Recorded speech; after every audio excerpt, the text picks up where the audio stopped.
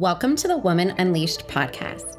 I am your host and coach, Kelly Kristen, and my mission is to have every woman know her worth, speak her truth, and unleash the fierce feminine power within to live life in full expression. If you are wanting to experience more joy, pleasure, deeper connection to your femininity, sensuality, and spirituality, you are in the right place. This podcast will give you the tools and guidance you need to transform yourself and life from the inside out. I am so happy to have you here. Now, get ready to unleash.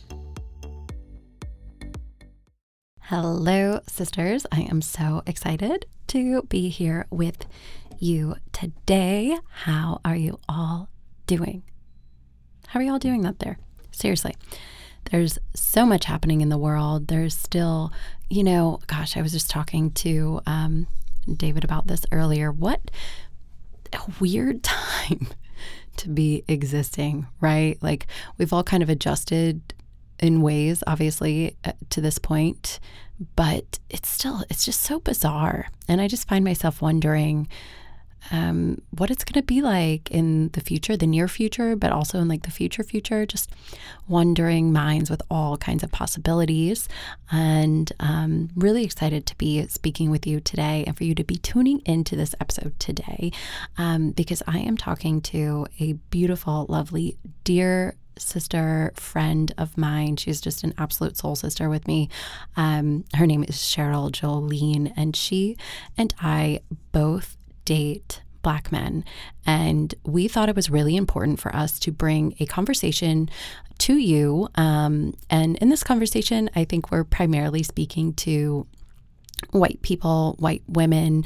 Obviously, I have quite a diverse people that follow me, that listen to this podcast, and I want to respect everybody. And obviously we are two white women that are talking about race in this conversation, but it's really a conversation about how to have those hard conversations with other white people.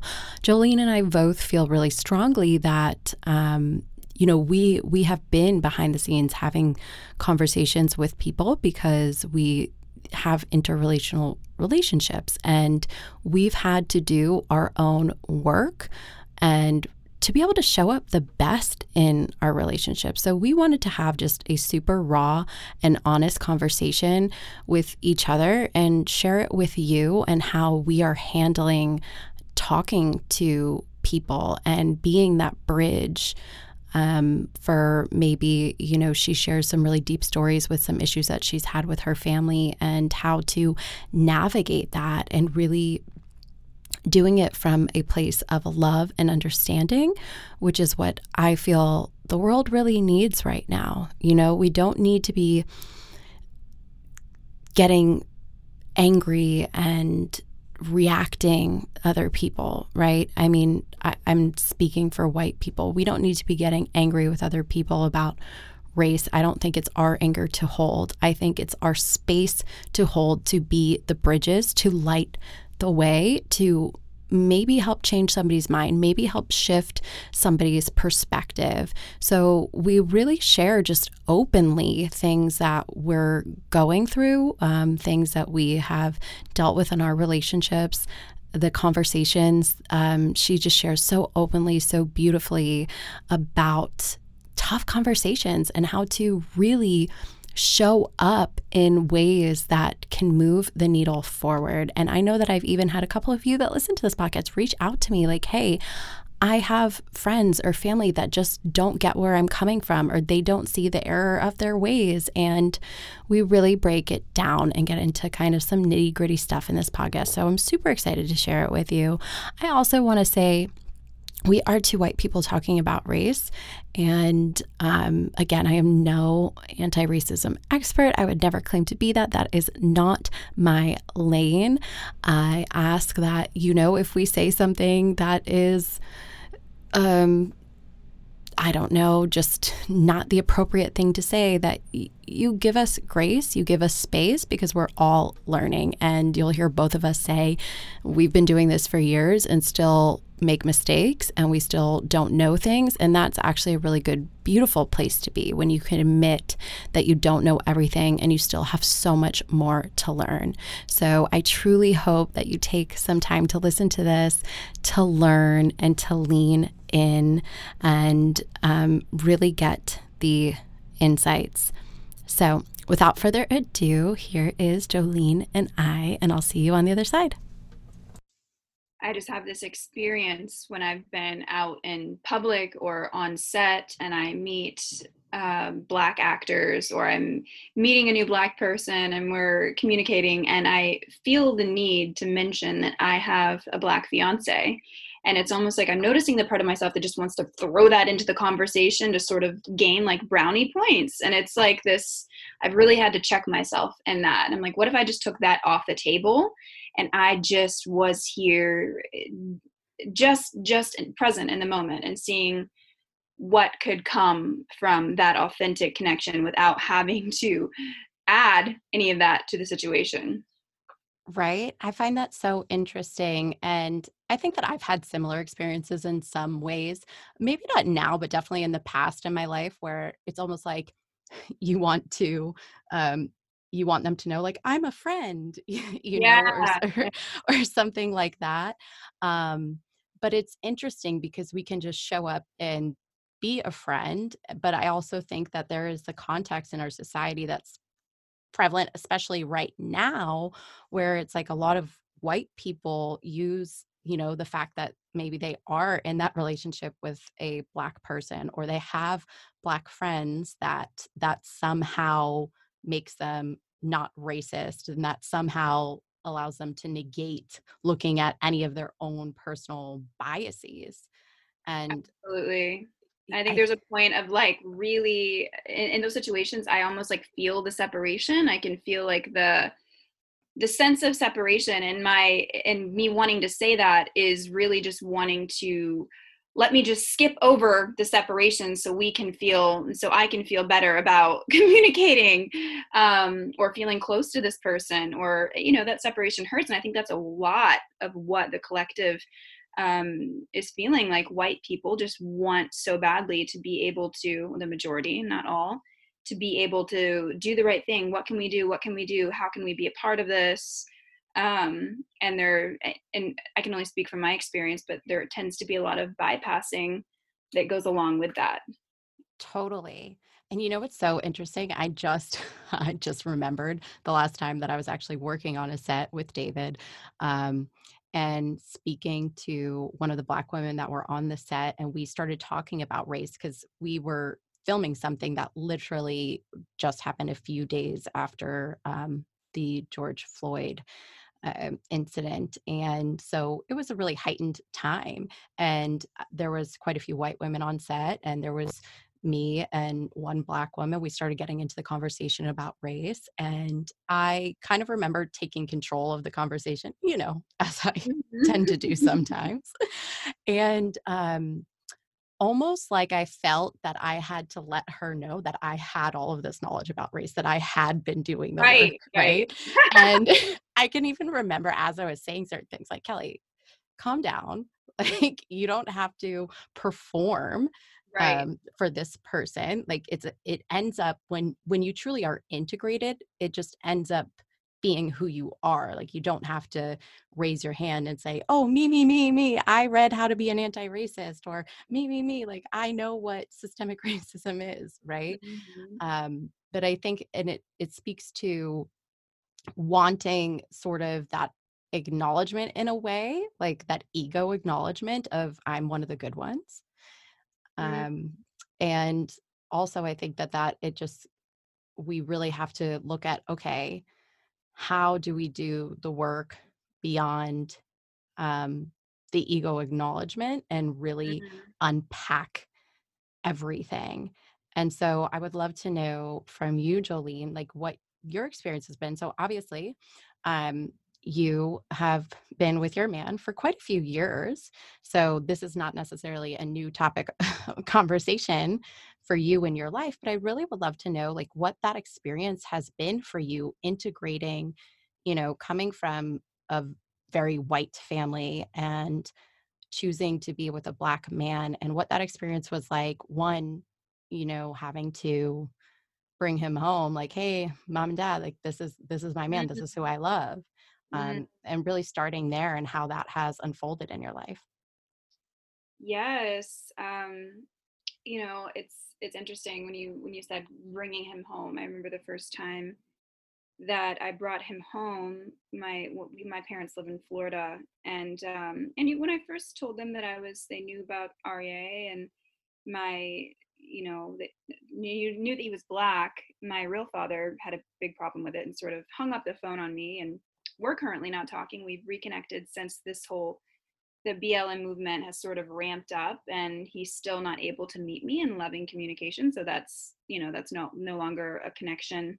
So that's out of the picture. And then my real mom, they for a while pretended like they didn't really have a problem with it, but I'm so keen to psychic energy, and I could just tell that there wasn't something that they were voicing. So I eventually got, the words out of them, something along the lines of, we just think that, you should stick to your own race, and that was like, Mm, what?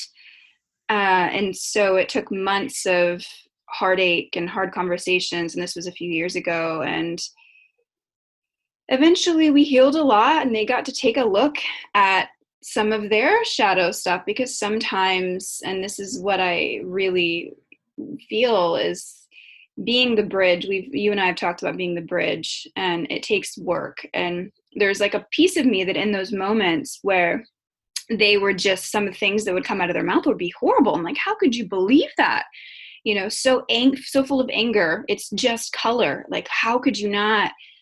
To me, Black is so beautiful, and mhm. it's just wild, hearing different perceptions, and being able to try to have compassion. And everything in me in those moments when they were just not, when they were hurting me, I wanted to just push them away. And I think that that's not real allyship. It's not then, and it isn't now, to just push people away that aren't able. And of course, there's a balance. Like, if someone's just horrendous and absolutely disgusting, then you can't really speak to. You're not able to have a conscious conversation with them. But to really try and mold, and for me, it's prayer and things like that. And off of the first time bringing him home, I remember the garage opening, and we were all in a good mood, and we were coming home from the airport. My mom picked us up from the airport, and he was coming to the house that I grew up in for the first time. The garage opened, and there's a huge Confederate flag in the garage. Like, I mean, 6 foot long Confederate flag. And they also had one on the back of the truck. And I immediately felt his energy shift, but I didn't know why at the time. And later Mm, he sort of, he shared with me and what the Confederate flag meant to him. And for me, growing up in the South, I guess it's just part of being ignorant. I knew that there was different opinions about it, but I also knew that I just grew up seeing it all the time. And right. it was a part of so-called American culture, which is, or Southern South culture, but it's also wrapped up in so much dark history, and what it represented to him, and the pain that he felt having to go inside the house, walk into the front door next to a 6 foot Confederate flag, in Florida. And of course, there were many different conversations him and my dad had after a few beers, and they got to have the conversations, and it was sticky and uncomfortable, and really uncomfortable for me. Right. And by the end of the trip, we had both decided that we didn't really feel comfortable in the home. And it's like thinking of our future babies that are going to be melanated. And if it's just, there's so many layers to that conversation. Right. So let me ask you this then. You coming home, seeing the Confederate flag, obviously in that moment didn't really mean much to you because it's just something that you're used to seeing. It just sort of is part of your life. And so to listen to him and hear him describe it, was it like that moment where something switched in you? Like, did you have to look at yourself and be like, wow, I have a lot to learn here? Or, what was that sort of realization point for you where you're like, okay, like it's not what, like we were saying in the beginning, it's not just enough to date a Black man. Like, I actually have work to do here. Right. And what's interesting is you hear people talking, oh, let's go have the hard conversations. But when you get to the conversations and you're having them with people and they have these whole backstories that make so much sense in their mind, like what the Confederate flag means Mm, to my family and what to my stepdad, is it's a pride. He has this whole story with so much heart versus what Arye has and what in how the Black community and well, now a lot of the world see the Confederate flag, consider, and myself as well.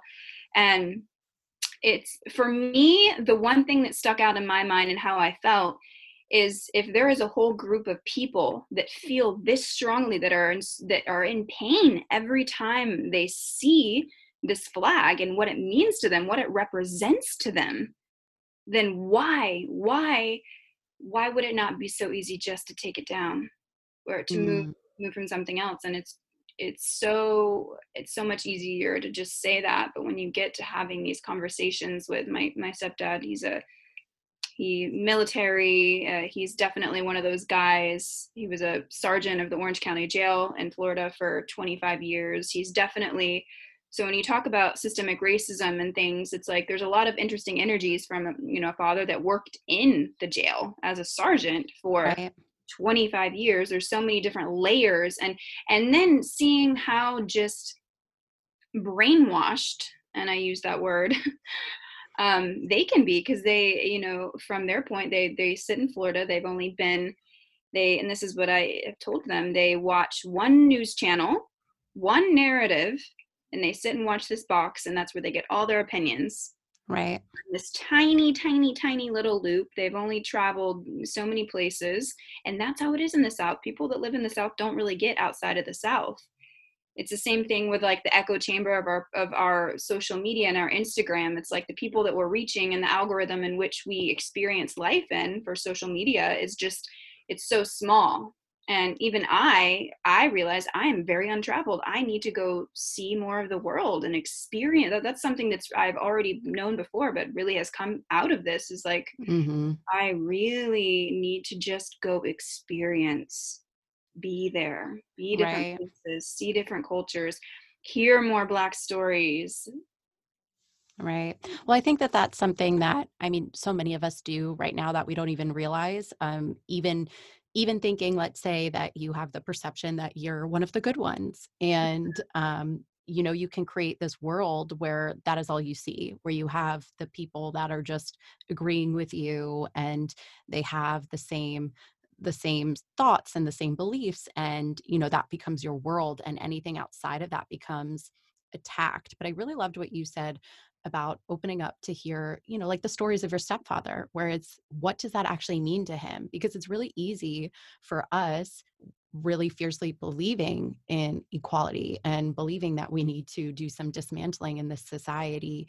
And it's easier for us to look at those people that are holding so dearly on to these symbols that we think of bigotry and racism. Yes. And the reality is that people, everyone has their own experiences. They have their own perceptions. Their perceptions shape their reality. We all have different realities. So to truly move the conversation forward, we have to be willing to go outside of our bubbles, to go outside of what we believe, and do it in a way that is inviting and loving. So if you're open to it, I would love for you to talk about how you've been, because clearly you've been able to bridge that gap at least a little bit, like where, with your mom and your stepdad, where they're on board with the fact, like, okay, we maybe can look at some things within ourselves, but that relationship isn't necessarily there with your dad, who you said you're not speaking to. If you're willing to talk a little bit about like what the difference of that dynamic has been and how you're honoring yourself in that relationship. Between my real father and my mother and stepfather.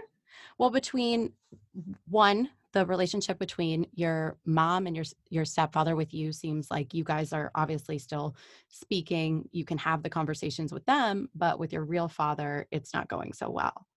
Right. What I need to know at the end of the day, and this is the question that I ask myself, I need to know that I did everything I could.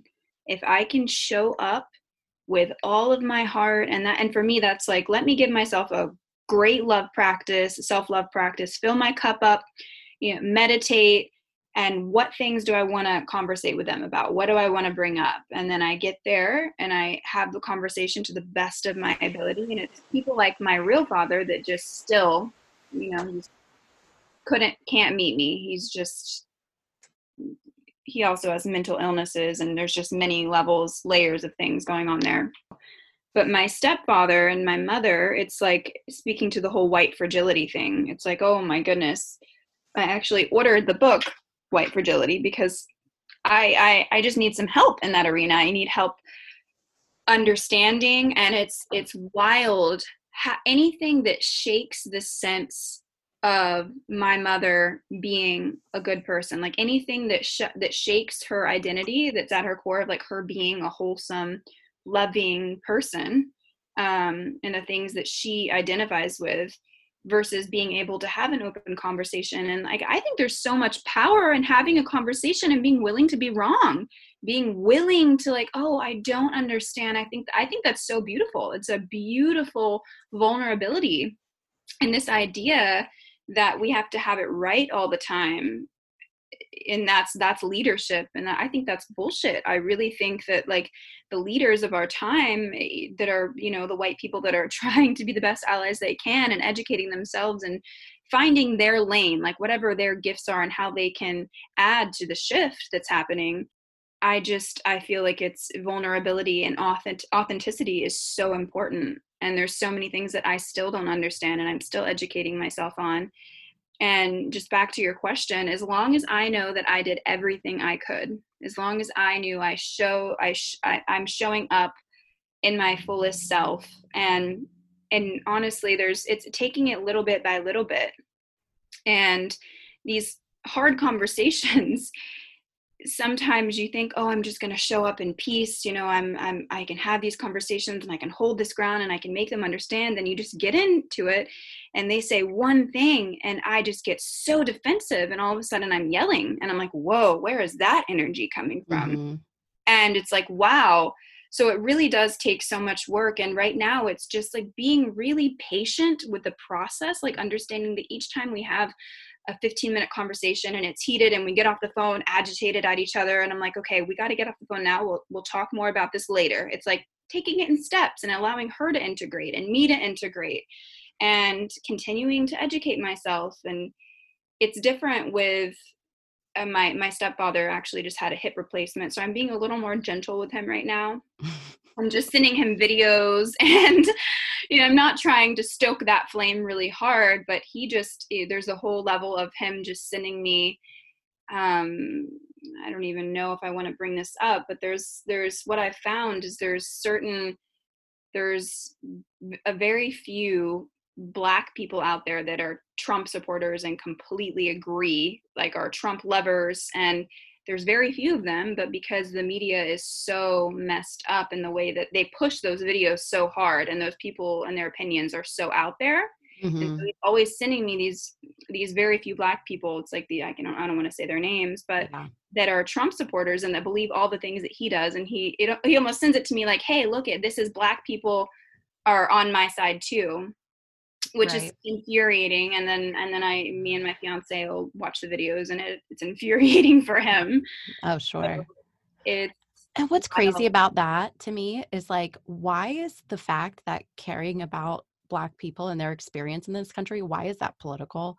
It's not political. It shouldn't be if you're a Republican or a Democrat. It should be like, do you care about people enough to listen to their experiences and actually take a look at yourself and the systems that you grew up in to possibly make it Mhm. change?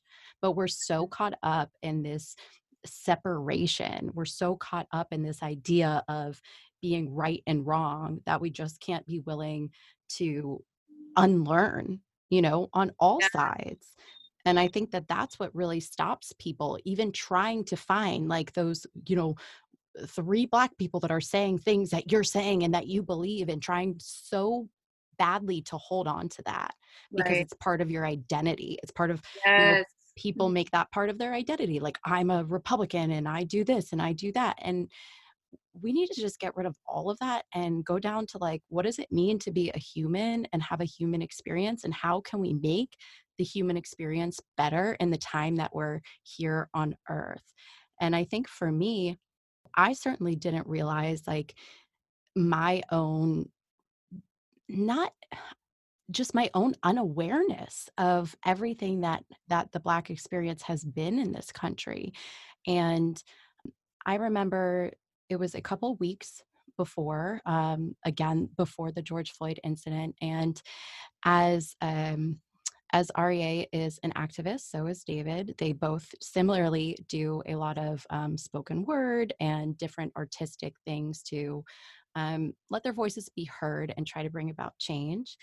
David had written a piece, a spoken word piece, and he played it for me in the car. And I remember we were going to work out, and it was really about a bit about his experience, but also the Black experience in America. And he played it for me, and it maybe was a 90-second piece. And I just broke down in tears. And I said, I don't know what to do. Like, how do I make this better? And this is, a couple years into our relationship. And honestly, being with him has been such a great learning lesson because he is that activist, because he has opened my eyes to a lot of things that I just truly was not aware of. Because again, like privilege and being white, whiteness is the thing. You're just born with it. You don't know what it is because it is you. It's like the fish being in the water. It has no idea the water is there because it's never experienced anything but the water, right? Mm. That's what whiteness is. Once you start to look outside of whiteness and start to see culture in a different way, that for me has been the greatest learning lesson. But still, I was in this place of, okay, I had been learning this for years. I didn't know it was called anti-racism work until really just about a month ago. I had just considered it my own unlearning, my own unveiling of the truth. The whole George Floyd thing just put it into our faces that we couldn't just, I know I couldn't sit back anymore. Like I had to start speaking up. I had to start literally being activated in a different way. Doing the phone calls that I need to make, changing, talking about it on this podcast, something that I'd wanted to do for a really long time that I just didn't. And I don't know if it was underlying unconscious fears or, it just felt like I didn't have to, right? Because again, that's privilege. Like I don't have to talk about it. I can choose to ignore it. But I think for a lot of us and why we're willing to have these conversations now is because it's become so in our face that we can no longer choose to ignore it, because if you're choosing to ignore it, it became not possible for me to do that anymore. Yeah, I'm curious, like off of, because what it's off of your experience and being able, the moment that you watch that video and that feeling that came over you. And that's what I was, of just crying, like, what do I do? Like, how do I, and I feel like as the collective white people, white women, when the whole George Floyd thing happened, and there was this big wave of all of my friends that were my white friends not knowing what to do. Like, oh my God, it was Mm-hmm. almost debilitating. Like there was like, can't speak, the throat's just cut off, don't know what to say. And Mm-hmm. it's painful. And that big wave that just crossed, like it was a wake up call. And there were so many people that didn't know how to find their lane, didn't know how to act. They were so worried. And this is myself included. And speaking from my friends and all the conversations that I had with my white friends behind closed doors, it's like being afraid to get it wrong, being Mm-hmm. afraid that you're going to say the wrong thing, do the wrong thing, but just wanting so bad, needing to know that you have to do something, like you can no longer ignore.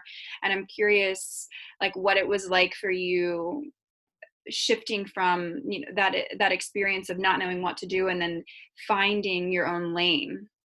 For me, I think it was more of a build in the sense that, like, when George Floyd was murdered in front of our eyes, I had already had that building sense of I need to do something. I need to do something. So I think the difference between a lot of our, our white counterparts right now is like they really, for the first time, are starting to look at that. Mm, So I have compassion for and a deep understanding for that, because I know, in my education that it's taken me a couple of years to get to this point where I feel like I'm super ready to have these conversations out loud.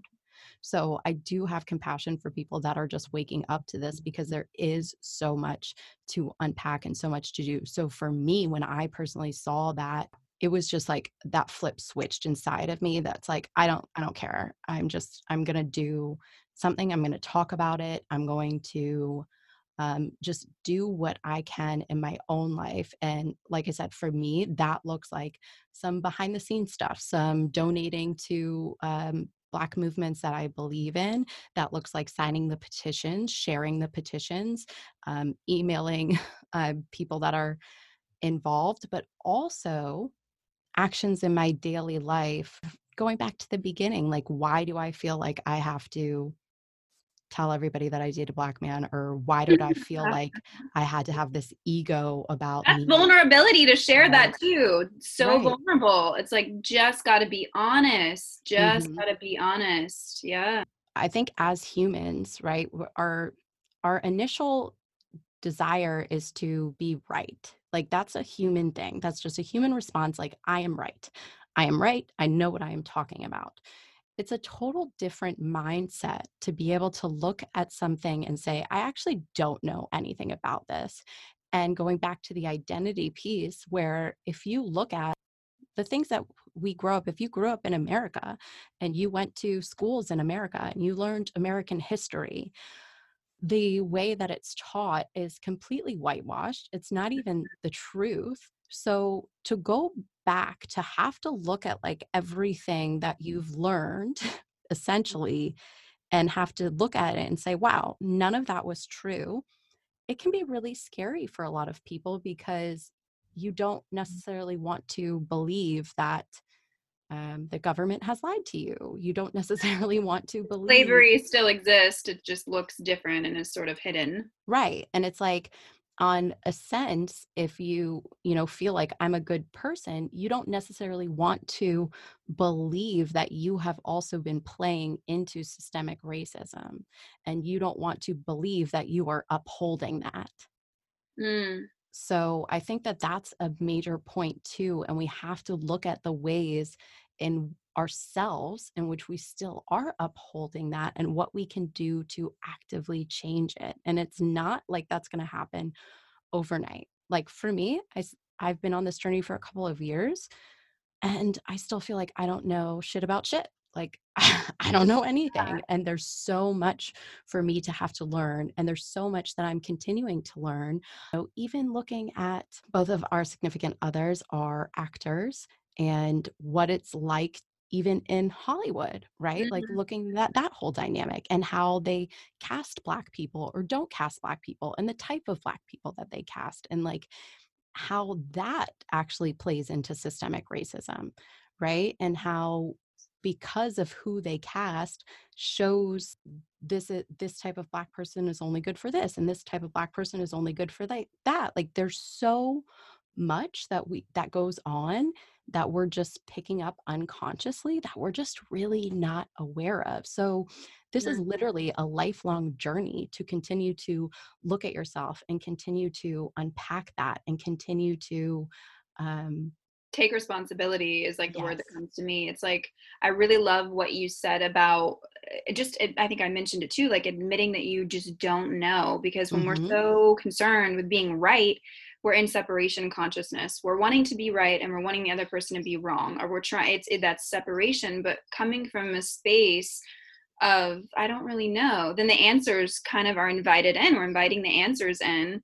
And for me, it's like another big piece that's been really powerful in this for me, and which is the work that I've been doing before the BLM movement sort of fired up again, or it has been. And it's been here. So I apologize for saying that. The BLM movement has been here, but Mhm. I take full responsibility that I have not taken it seriously until recently. Right. And it's that shame that comes up that I had to deal with, that like deep shame, like, why did it take me so long? Right. So like, what can I do? And the first thing is like clearing up my own consciousness, Mhm. and, and inviting my parents to do the same. Like when somebody, like a Black man, walks down the street and there's like a small reaction in my head, or if someone's behind me and I'm like, okay, if that was a white man, like I just ask myself these questions, and sometimes like, oh, okay, if it was any man, I probably would have been afraid or reacted or responded. But like checking in Mm-hmm. my own consciousness, because it's all energy, and the subconscious programming. You talk about roles from TV, Right. all of the movies that we see, and taking a moment to really check ourselves and do that deep inner work. It's like, what does the work what does the work look like? And for me, like, it really looks like taking a long hard look at my biases. And sometimes like it's the energy of contemplation, asking the questions, and then keeping in touch with them. Like, where do I have biases? Like, where is that showing up? And it's always very subtle little things, but those things are what's really powerful, and those subtle energies are what keeps this fire, this separation, this racism, it keeps it fueled, it keeps it going. Right. So how has the dynamic between you and REA been during this time, specifically in the wake of the death of George Floyd? Like, what has shifted or come up, or what are you what are you guys really experiencing during this time together, like Yeah, being yeah. the Black man and the white woman? Mm. Yeah, I definitely want to hear that from you as well. It's interesting, and in the beginning, like when there were a few different murders that happened, and when in these moments when he finds out there's been this separation, to where I'm just watching him crying, like this big, beautiful, strong man just brought to his knees. And I've said this before. It's like I won't really have the right thing to say, because there's a certain level of me being not able to understand, and I can nurture in the way that I can, and I can be there, and I can hold him, but it feels like there's just a distance between us in those moments in the beginning. And I think it's sort of shifted.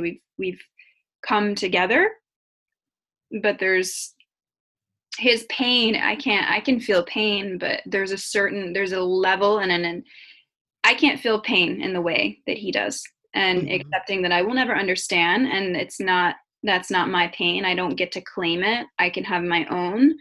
But what he's been living with, and being a Black man in America, and then watching these atrocities happen to Black men over and over again. And he's been somebody who has been, like your love, creating art that makes people Hmm. uncomfortable. Like, both of our kings really go at it. They're not afraid to play that coin and make people really like, whoa, to where you can Hmm. only really watch it once. That's really all Yeah. you need. And that's, I can speak for REA stuff in that. And it's funny, because I used to find his art so uncomfortable. I remember he had a piece called Stand and Deliver, which he just recently re-released. Hmm. And it used to make me really uncomfortable. And I used to watch it, and I'm like, why is he so angry? Why can't he find this message and do it in peace and love? And I would literally think that. And now it's like it's like a big slap in the face. I see that anger, and I just see why it's so necessary. And sometimes the spiritual community, and myself being, I consider myself to be a light worker, thinking that you always have to be the peace and the love, where it's the anger fuels and the anger breaks down, and there is a place for sacred anger. It's sacred and Right. holy. And I think ever since the unfolding of this, we've been able, the stages that we've gone through. In the beginning, it was letting him have his process and letting me have my process. And I think the biggest thing was I needed to take responsibility. There was a piece of me that needed, he couldn't hold my hand for me to try to understand. Hmm. I couldn't be, and it's funny, because there's another thing I want to mention is, and this might be helpful to a lot of the white people out here listening, is there were so many people that reached, so many white friends that reached out to REA because he was, quote unquote, the accessible Black man. he was the one Black friend in their community that they could reach out, hey brother, like, can you help me Mm. understand, is this right to post? I have a business, is this right to Oh say no. like needing him to check everything. And it became, and he's led tons of talks and podcasts around being the accessible Black man since then. And it was like I was watching that happen and realizing like, oh, I can't come to him either, I need to take responsibility. And Right. at the end of the day, if I really need to ask him something, then he'll, of course he's going to be there, he's my partner, but I need to take responsibility. I need to move through this. At the time it was shame in the beginning, so how do I work through the shame? I posted a video and shared my experience about my parents and when they first found out he was Black. And um, I just started sharing from a raw space, and it wasn't pretty at all, but it really, it shed some layers. And so that was a big turning point, me taking responsibility and continuing to do that and show up. And it's like similar to you, um, how you've been finding your own lane. My question to myself is ask, how can I give my gifts to assist? So I've been offering healing sessions to Black women because I really, really feel passionately about investing in Black leaders. And Mm-hmm. um, so just asking myself what I can do. And as he's been seeing me show up from my own accord, not needing a hand to hold or any of that, like even choosing to do this podcast with you, like it's just every little step, every and so there's just become a level of respect there that's brought us closer. Yeah. So yeah, I'm curious your experience, are you with you guys through all of this and how it's shifted and molded. Gosh, for me, there's been a lot, right? And I know that you had reached out to me, I think a couple days into just everything exploding, and I was just like, yeah, my heart is hurting. Like I'm in a I didn't even really want to talk. I was like, let's talk in a couple days, like I was like, my heart is hurting. It's hard because and I think you similarly feel this, like our hearts hurt for them, but yet Yeah. it is not our pain. Um, but in a way, it's like it's that pain that we have to look at and sit with. For me, I think definitely some shame came up around the fact that I was, in that spot where I felt like I knew I needed to do something, but still hadn't. So there was definitely some shame feeling there. And then also, looking back at like, where was I when, the BLM protests were happening years and years ago? Like, I remember thinking that it was annoying that people were in the streets when I was trying to party in Miami. Like, I Mhm. remember that. Like, I remember being like, ugh, the freaking protesters out there. Like, I just didn't care because I didn't have to. So, like, me having to forgive myself for being that person, and then using that shame and guilt to, not make myself bad or wrong, like obviously doing a little bit of forgiveness, compassion with myself. Like, I truly didn't know better. I didn't know. I was just in a totally different place in my life. And now using that guilt and shame to propel me forward and to create change. Mm. And, for me, it's definitely been a practice of giving him the space that he needs to, being there in any way that I can, and listening. And Mhm. also just, really for me, I think I even have a different lens than he does, just to the nature of the work that I do, which, I understand trauma really deeply. And to I can't really understand what it would be like, though, to be a Black man right now, where you're having to witness these things over and over again. And then not only witness the, um, you know, physical things that happen, but then having to witness the nation uproaring and having to fight and having people fight back and still saying no, like this isn't even wrong, right? Having that group of people and what that is like, that's the thing that has really, really been like on my heart of like, I don't know how I would be handling that. I don't know um, how like they're still able to to move forward in the way that they do. So just having that deep sense of like compassion and showing up and just trying to be there through all of that. And then I do think that in a way it has allowed us to deepen our relationship with each other because I have been taking the actions that I deem necessary and pretty much without fear. Like, I've been using my social media to speak out about what I need to say and post what I need to post. And I'll tell you, I've lost a ton of Oh followers. my God, I've lost hundreds, And hundreds. and I mean, truthfully, I don't care because if you're Neither gonna do I. unfollow me over that, like, please leave. But, Yes. I think him even witnessing me in that power and taking the stance that I'm taking and sharing the things that I'm sharing without regard for anything that I could possibly mean for my business or for this or that, I think that it's allowed us to come closer in a way. So, Mhm. so that's Beautiful. yeah. Yeah, wild. I'm like, just if you're not here for the real stuff, then bye bye.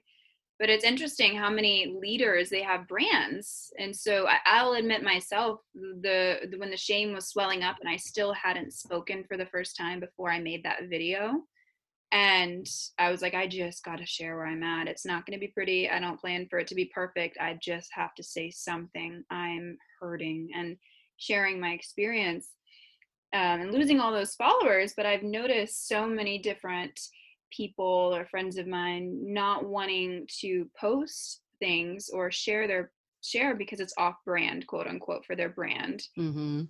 Um, Again, it's like is I think caring for people and wanting to see the world a better place should always be on brand, but yeah, maybe that's just me. absolutely, absolutely. And then I've also seen big brands that are really family oriented and happy go lucky really show up in all of this, which has been beautiful to watch as well. So, Yeah, I truly hope, I think that there's definitely a lot of performative stuff going on, mm, which is one aspect, but I truly hope that, the work is being done underneath the seams of some of these companies that are, making the statements or putting out a post or whatever it is. Because I think we're in a really great place right now where it's all of this stuff has been brought to the surface in such a way, and so many people are taking notice in a way that has never been before, ever, ever, ever. yeah, So I think that we really are in this place where we can create change and we can be a part of the change. And it's like, how many times are people saying things or double tapping on the quote, be the change that you want to see, mm, but mm, mm, rarely do you actually do that. And it's like, if we all did that right now, if we all were the change that we wanted to see, then we can literally change the world.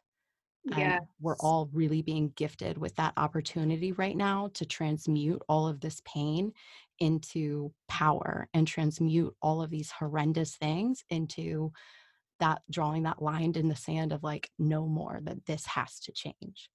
yes, yes. I'm actually curious. I have a question for you. There's been, as someone who is very keen on trauma, dealing with conversations with my parents, I've noticed that these experiences are sort of traumatic for them in a different way as well, and that's the reason why they're so fragile. They're not wanting to dive. It's almost like admitting that they're wrong. There's a certain level of trauma in white history, especially in the South as well, Mm-hmm. and there's always, I've caught them saying, but slavery's over and we didn't do this and we weren't the like all that stuff, all the bullshit. And Mm-hmm. I'm like, what are you talking about? That isn't, but they're not taking responsibility. There's a level of collective ancestral trauma Yeah. on their end. So I'm curious if you have any advice for myself or anyone listening that might be having those conversations with family members that are white, who maybe a few generations ago their family did have slaves and they're not wanting to take responsibility, and there's like a trauma there that they're not wanting to take a look at, and like recognizing it's like definitely so see, of course we've been taking a look at the trauma and the collective the black collective trauma, of course, but I feel like what really isn't being talked about and might not be a really popular conversation to be had, but I think it's a really important one. Like what are the tools to um open these conversations and to soften the separation there. Yeah. So I think that's a really powerful point, right? Because it's like, yeah, the our Black counterparts have the ancestral trauma of slavery and of having to rise against and rise above, right? And, Mhm. collectively, a lot of the white trauma is okay, we were the ones doing harm, Yes. right? We were the ones that were causing the harm and causing the pain. And we carry that within us, right? Like ancestral trauma, it's literally trauma gets passed down through X chromosomes, meaning like everybody has an X chromosome. It doesn't matter if you're male or female, we all have an X chromosome. So it gets passed down from our mothers. And um, knowing this, and that is just scientific fact. That's not some woo woo sort of out there spiritual thing. That is scientific fact that trauma gets passed down through your mothers. So you are carrying that in your body. What I want to say is that we can not make anybody else realize anything. We can Mm, present information. We can be the change, right? But we can't make somebody else see. Like you can't awaken that within your mom or your stepdad and say like how can you not see this, right? The person that is called to really come to that awareness is the one that can change it, because by changing you, you can actually transmute some of that trauma from the past. And this might look like doing some deep prayer work. This might look like asking to be in touch with your ancestors and being able to try to transmute some of that pain and turn it into understanding. I think it's important to note too, it's like we are looking at things from a different level of consciousness that wasn't had back in the times of slavery. right. And I'm not trying to say that slavery was right in any means. That is not what I would ever say, but it's a different level of consciousness. We can clearly look back at that and go, how did those people ever think that that was okay? But Exactly. when you're born into that consciousness and that's what you know, and that's the life that you grew up in, can you maybe see that they didn't know that that was wrong or bad because it just what was, Mm, right? Like think about it in human, like as us right now, what are we doing now that future generations will look at us and go, I cannot believe they did that, they're sick. mm-hmm. There's something here, and they're going to have to transmute that pain.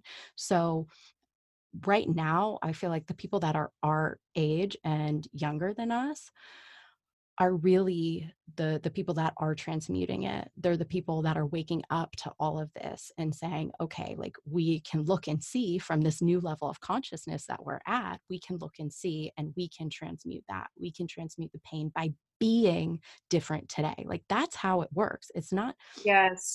it's not just, I'm so sorry this happened. Like you can apologize all you want, but what are the actions that you're taking in your life? And I think that that's the thing over everything. And we can have those conversations. Conversations can only take that person that you're speaking to the level of consciousness that they're willing to go. And you're not responsible for anybody else's level of where they're at, but you can continue to just show up in your fullness and your wholeness and in your truth. And I think that that's where the power is. I love that. Yeah, that just, yes, thank you. That brings me back to really doing the deep inner work with like where is my consciousness? Where are those subtle energies, that those biases? And we all have them. We were Oh, all totally. being born into America, being born here. There is a level of, and this may not be a popular opinion either, there is a level of racism with every single person here. Like, and it's Yes. uncovering those subtle energies. And I think that that work is what's needed to be able to be and be from a different place. Like, who are we being? Right. Who do our children get to be because of our new way of being? Right. And I think it was Brene Brown that said something along the lines of it's not a question of if you have bias, it's how much and how Mm. bad, right? Because it's within all of us. It's systemic. You can't avoid it. Like it's truly like being that fish in the water. It's all around you, and now you have to wake up to that water and wake up to see. And the thing is that if you're here listening to this conversation, you are waking up to it. Continue on that path, continue digging into yourself, continue in having the conversations with your families and being the person to bridge that gap instead of bypassing the situation. And I do want to talk about something that Jolene, you and I had briefly spoken about uh, with the white people talking about conspiracy theories and bypassing the pain of Black people and the Black experience by Mm. somehow trying to say that this whole movement and everything that happened is some kind of conspiracy theory. Oh, yeah. It's not funny. I shouldn't even laugh because it's horrible. Oh, But I've been sitting with white friends while they've tried to. I mean, and conscious people that I consider to be pretty conscious too. right. It's wild how and that much that opinion is really floating around, and actually hearing it from my very own father, my stepfather too. And it's it's like a big slap in the face. It's so, I mean, Right. for Arye more than myself, and The thing is to me, it doesn't even matter if it was true. Like, mhm. it does not matter if even that was the truth because we're not talking about if that's true or not. I don't care if that's true or not. What I care about is if you are touting conspiracy theories and you're trying to just bypass the fact that the pain that people are going through is very real and that we do have to look at the systems that allows that pain and all of the terrible things that go on to continue. And I think that that's the point for me. So you can believe in conspiracy theories all you want, but you have to be willing to look at people and believe them, right? Like Yes. that's why the Me Too movement became so big because it was the first time that women were believed for their experience, right? That women all came together and said, wow, me too, me too. Mm. And this is what we are allowing to happen within the Black community for the first time. And I think it's really important that we don't take that away and we allow them to share their stories and we just shut the fuck up and listen. Yeah, and we continue to share their stories. Exactly. And with that, I think that this is a beautiful place to come to a close. So, Jolene, if people want to connect with you and, maybe somebody out there is also in communion with a lovely Black man and has an issue with their family and they want to get some advice, how to talk about it or just talk to you, speak to you in any way, where's the best place to reach you? Yes, I can be found on Instagram at share_Jolyne. So that's CHER_JOLYNE. And I'm an open book.